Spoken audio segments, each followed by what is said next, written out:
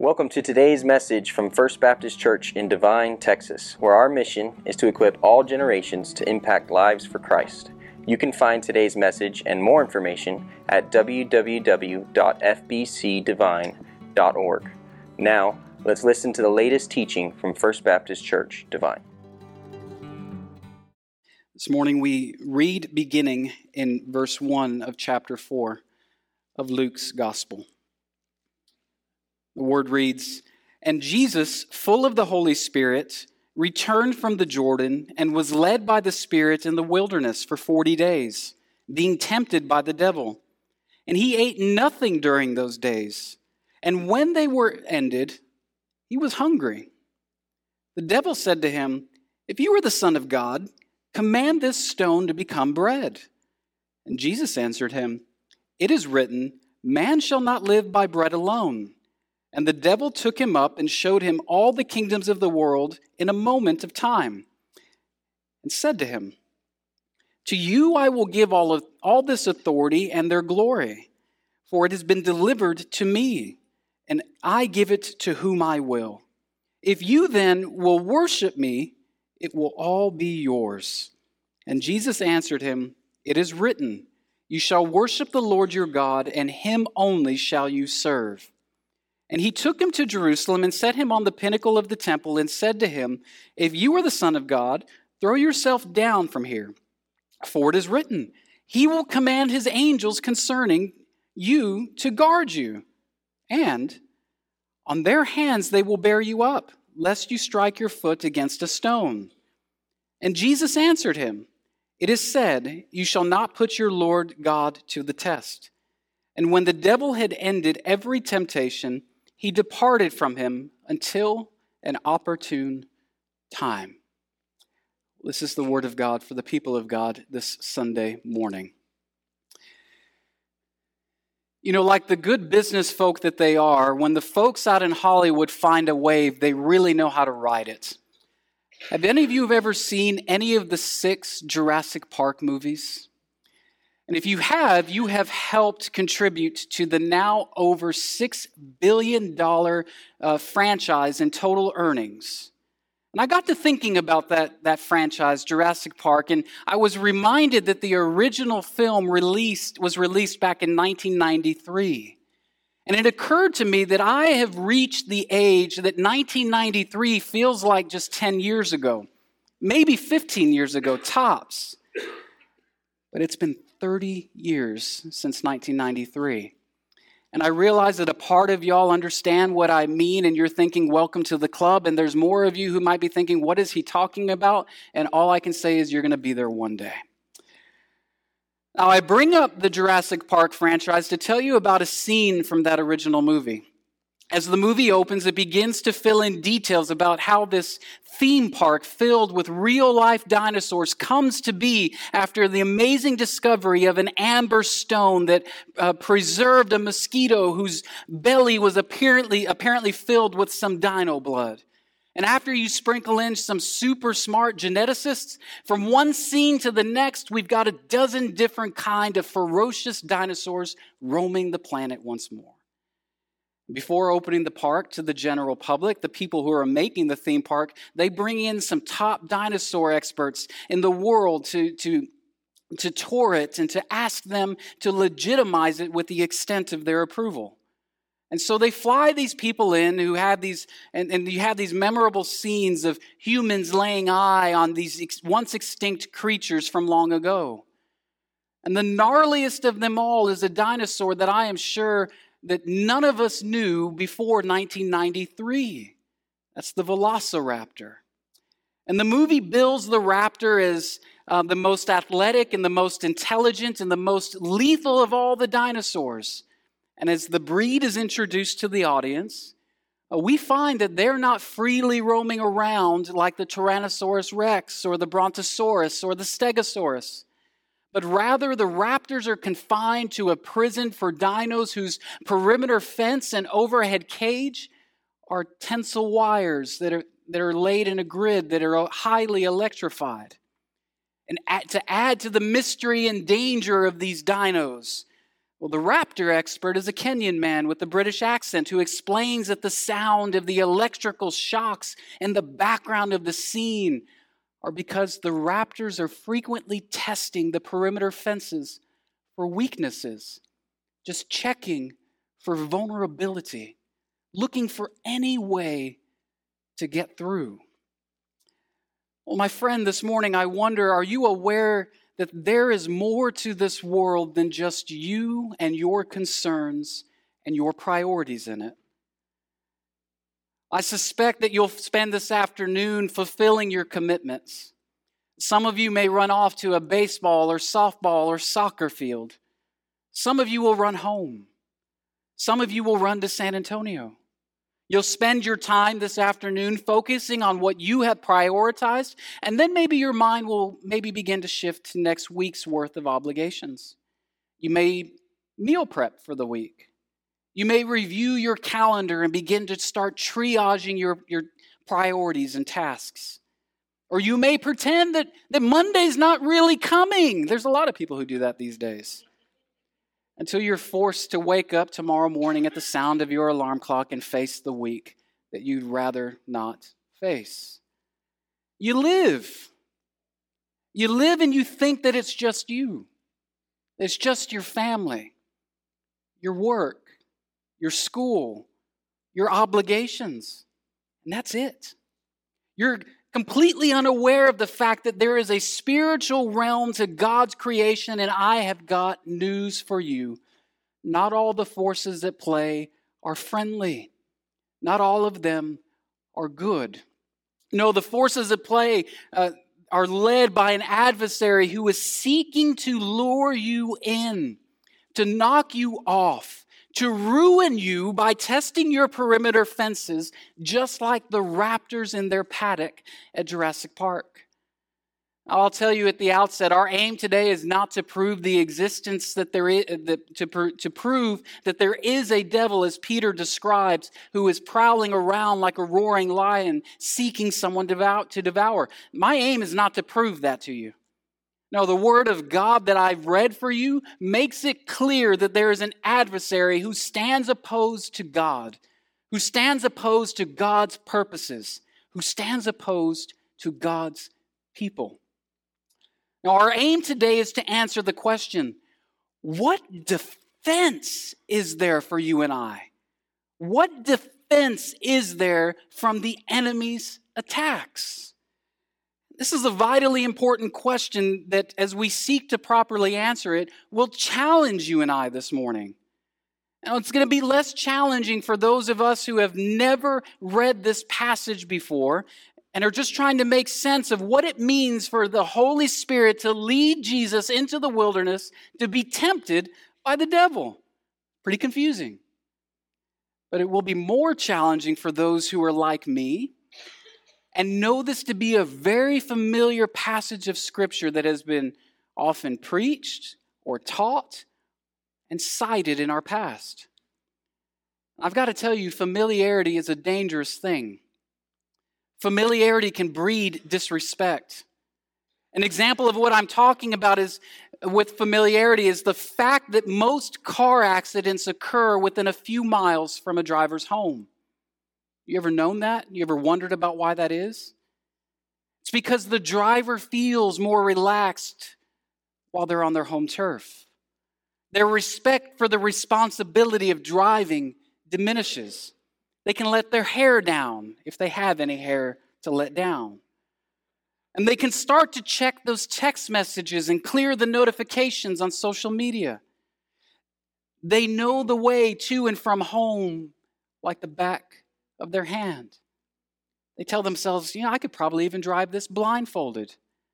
And that faulty self-confidence leads a driver to be more vulnerable to mistake. Familiarity is a dangerous thing. Familiarity, when we come to the Lord's table, when we come to the Word of God, can be dangerous, especially when it comes to God and the things of God. See, it would be a dangerous thing for you right now to just check out because you're familiar with this passage. And you tell yourself, I've been around the Christian block. I've been a member of a Baptist church for 60 years. And you assume you already know where God's leading us this morning. You tell yourself you can check out because I've opened our time with this passage in a familiar way that maybe other preachers have, raising concern about the attacks of the devil. And your familiarity with this will lead you to believe that we're walking down a familiar path. Well, let me try to tell you about that familiar path. That familiar path has 3 legs to it. The first of which begins to express the defense that you and I need against the devil from the example that we find that Jesus is setting for us here. We begin by talking about how this passage in Luke chapter 4 opens after a significant spiritual event in the life of Jesus, that being his baptism in the Jordan River that was administered by his cousin John. We find in that passage from last week that there's this moment of great transcendence where we discover one of the few times in Scripture where there's a manifestation of the Trinity. We see the Son of God being baptized to identify himself with those he's been sent to redeem. We find the Spirit of God descending upon the Son. We find the Father expressing his verbal pleasure in the Son's progress towards God's plan of redemption and reconciliation. And so we often bring to our attention that when we encounter moments of great spiritual significance, like the day of our salvation, or the day of our baptism, or some marked growth in the Lord, we bring to attention that immediately following that there's probably going to be some attack or some temptation from the devil. And so we look to the example of Jesus. And we see in the midst of a 40-day fast that the devil tempts Jesus to demonstrate his power. First, by demonstrating an ability to turn a stone into bread to satisfy his physical need for food. And if we've ever maybe taken this text up in a Bible study, there's probably something like a heaping bowl of tortilla chips in front of us, and we don't really think about what bread means in that moment because our tummies are full. And so we choose to chase every rabbit tail about the subject of fasting, maybe. See, fasting sounds mysterious and something like the spiritual elite do. So we first explore if it's even commanded for the Christian to do in the Bible. And depending on where we wind up with that question, we deliberate about how long a proper fast is to go, and the fast still count. Is it half a day, full day, 3 days? What is it? I've been in those. Of course, the last question that comes to the conversation also comes to be, what can we actually still consume and it be counting towards a fast?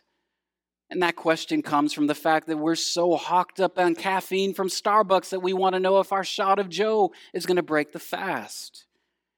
And someone eventually plays the parental role by cautioning everyone to check with their doctors before fasting.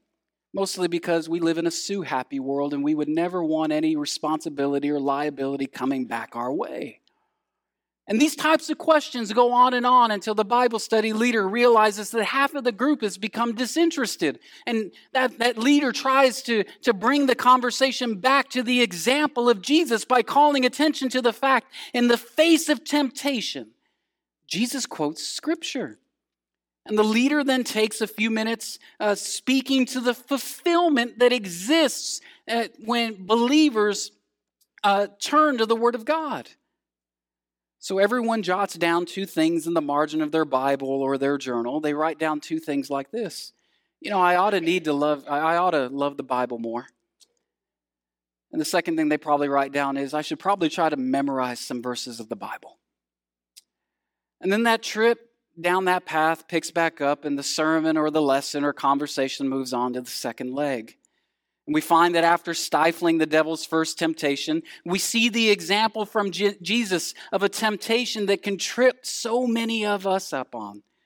The devil leads Jesus up to some grand high point where they could overlook all the kingdoms of the world. And the devil, in effect, says, you can skip out on all of that suffering and dying, and I can give you the world right now. That's why the Father sent you here in the first place, right? For you to win the world? I can gift wrap it for you right now. You just got to acknowledge me. You just got to submit to me. It's got to worship me. And eyes open wide with the thought of Jesus potentially doing that, don't they? And we find relief when faithful Jesus yet again quotes the Bible back to the devil from memory. And since we already have that note in our margins or in our journals about memorizing verses, we put maybe a star or a ticking mark out to the side to reinforce that this is something we really need to start doing. And maybe we start to talk about the dangers of pursuing notoriety or pursuing fame and pursuing power in our lives, particularly after the eye-opening moments of awareness that those things don't always come from God. They don't. But they can come from the devil. So we jot down in our margins now a third thing. Maybe that we need to check our heart and question our motivation behind doing whatever it is that we're doing. And we think about the places we serve in church or in the community or where we're working in our careers or even how we manage our social media presence. And we fall under conviction that maybe we haven't been living humbly enough. And then the trip moves down to that final leg of the path, and we pick up where now we see the example where Jesus is led by the devil to the pinnacle of the place of worship in Jewish life. This last temptation calls for Jesus to demonstrate before everyone that he is God's Messiah. And so doing by forcing God's hand of protection upon him to preserve his life. And this time, that devil, he ups his game. He ups his game and he quotes scripture to Jesus to up the ante a bit. But Jesus doesn't succumb to that temptation. No, he overcomes it by properly quoting the Bible about how no one is to put God to the test. And then the preacher or the Bible study leader or somebody winds things up, calls everybody to trust in God, tells everybody to never dare question or test the Lord based on the example of Jesus. And so as good Bible students as we are, we go back to that margin or to that journal, and we add another star off to the side to that note about memorizing verses. And maybe we add now a fourth note. We need to have just a bit more faith, a little more faith. And if you've assumed that I would take you down that path, you'd be wrong. I've had to speak to that path because I needed everyone to see how a forest can be missed for the trees. You've heard of that expression before, haven't you? That saying that you can miss the forest for the trees. It's an expression that means that by only focusing on but a few parts, you and I can lose a sense of appreciation for what's happening on the whole. See, far too often we approach the Word of God with familiarity and we focus on a few parts and we miss the grand sweep of it all. And I've got to tell you, what I am talking about right now, missing the forest for the trees, looking at the details and missing the big picture, is why there are churches in this country who are breaking up over the question of sexuality. It's why, if you've been reading the church health survey that we conducted some months ago, our brothers and sisters can say that in worship we feel the presence of God, and yet we have disagreement about the style of music. For far too long, a passage like the one that we're considering this morning has been preached and it has been taught and it has been discussed, and we look at the Jesus here as an example. In other words, we take from this Word of God that we just need to be more like Jesus. We need to fast more. We need to memorize more. We need to be humbled more, and so on and so forth. So that if we were to approach the Bible genuinely with this mindset, we might read from verse 1 where it says, and Jesus, we can say, and Dan, filled with the Holy Spirit, led by the Spirit. We would be in great error. We read the Bible, here's a $10 word for you. We read the Bible anthropocentrically, not Christocentrically. Or said another way, we look for our place first in the Bible, and we don't look for what the Bible says about Jesus. We do this because we look out for ourselves first. We look out for our interests first. This is the core issue of sin in each of our hearts.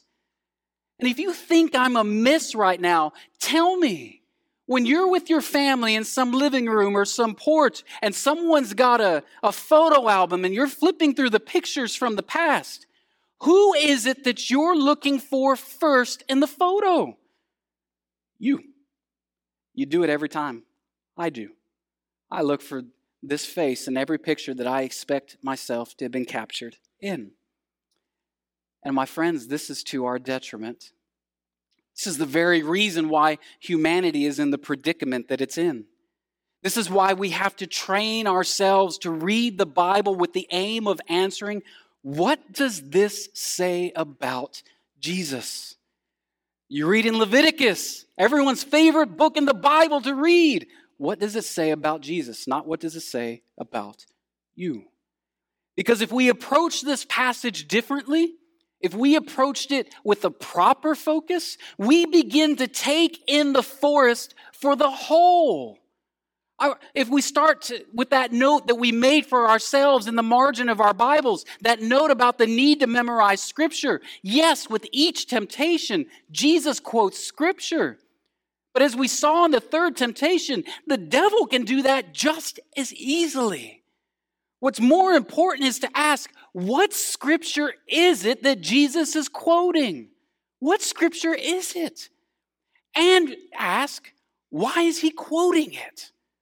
And if we begin to answer those questions, you will find that each of Jesus' answers to the temptations of the devil is a quotation from the book of Deuteronomy. And I'll tell you, the word Deuteronomy means literally the second law.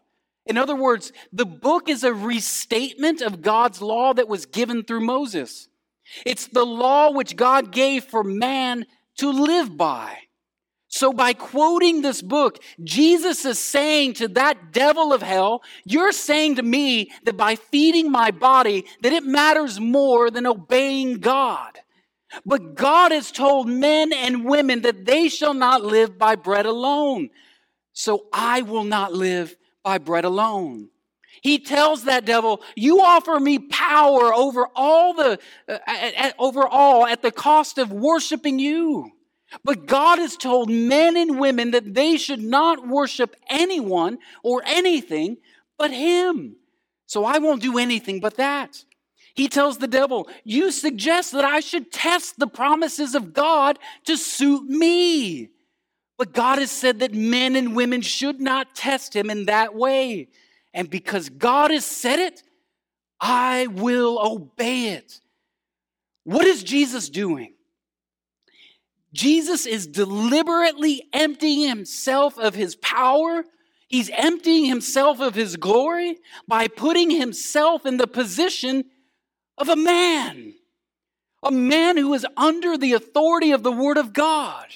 That's what Paul is teaching when we record in Philippians chapter 2. And being found in human form, he humbled himself by becoming obedient.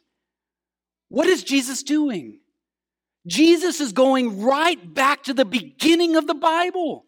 He's going right back to square one. Jesus is the new Adam. He's the new Adam. You remember Adam, don't you? Adam being the first man, the man who was set in the Garden of Eden by God. Adam in Eden who enjoyed the fruit of the garden that was watered by a river that ran through it. Adam who was even given a companion in Eve, the woman he would say is his bone of bones and flesh of flesh. Adam who was the head of the human race. Adam who chose to disobey God when the tempter came. Adam who denied the adequacy of all that the garden provided to include the very presence of God. Think about the dreadfulness of this. Adam knew the presence of God that no one else can know until Jesus returns to make everything new. And in his disobedience, Adam caused the whole of mankind to start off on the wrong track, the track of sin and death. And you and I, my friends, we can do nothing to get off that track. We can't do enough to get off the track. There's no self-help books. There's not 10 steps to something better here. We have to look beyond ourselves for help. We have to look to Jesus. And so Luke presents to us Jesus, the second Adam, the better Adam. Jesus is alone. Jesus is led by the Holy Spirit to a land that is barren, to be confronted by the tempter. Yet the outcome of the devil's interaction with this Adam, it ain't going to be like the first. No, this second Adam, this Jesus, he's not going to fall to temptation. Jesus is not going to fall to sin. Jesus will win. Jesus will be the totally obedient man with a capital M. Jesus will be man as man was meant to be. Jesus will be man who is altogether righteous. Jesus will be man who never loses his relationship with God because of sin. Jesus can disarm and defeat and overcome the devil because of his undeviating obedience to the will of God. An obedience that the Bible also says is an obedience to the point of death, even death on a cross. And this makes Jesus different, altogether different. Jesus is different than Adam. Jesus is different than you and me. Jesus is God's image and God's wisdom and God's mystery. Jesus is King of all. Jesus is the King of fresh starts. And we're just at the beginning of what God is telling us through Luke about Jesus, the Son of God, the King of all, and the Savior of souls. And this testing of Jesus comes at the start of his ministry, and the final crucial conflict yet awaits him. The devil withdraws from the wilderness, looking forward to an opportune time, as it says. And for the devil, he doesn't know it, but the writing is on the wall. For when tempted, Jesus did not falter like Adam. He did not. My friend, Jesus is never going to falter. He's never going to fail. He's never going to do anything in that way because he is God. And God himself is who goes to and through a terrible, bloody cross. Not so he can be your example, my friends. Jesus ain't your example. No, God goes to and through a bloody cross so he can be the Savior to whomsoever would come to him in faith. That's what God does. I suggested that our aim was to answer where you and I can find defense against the enemy's attacks. Our only defense is the instrument that God used to defeat the power of evil and death. Our defense is the cross of our King. My friend, have you come to see that you give into temptation far more than you care to admit? Are you overwhelmed with the weight of your sin? I've got to tell you, since Jesus is the better Adam, since Jesus is the second Adam, since Jesus is the King of fresh starts, you need to trust in him and none other. In Jesus, humanity can begin to see what we might be when we are in Christ. In Jesus, we can begin to see all things.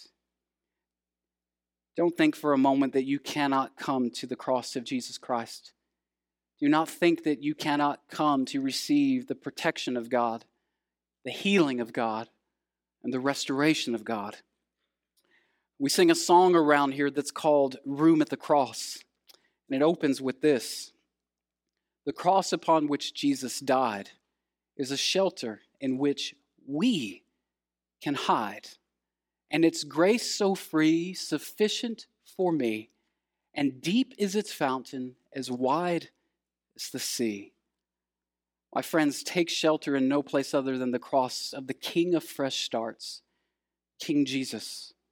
Defense against the attacks of the accuser and the tempter is only found in that cross. And if you agree that we have far too often fallen into looking for ourselves in Scripture rather than looking for Jesus and what Scripture tells us about Him, well, then you already know what you need to change when you read the Bible. And if we're not looking for the very reason why God has given us His Word, why God has given us the Bible, then we're missing the fact that He has given it to us so that we might know the Savior of the world whose name is Jesus.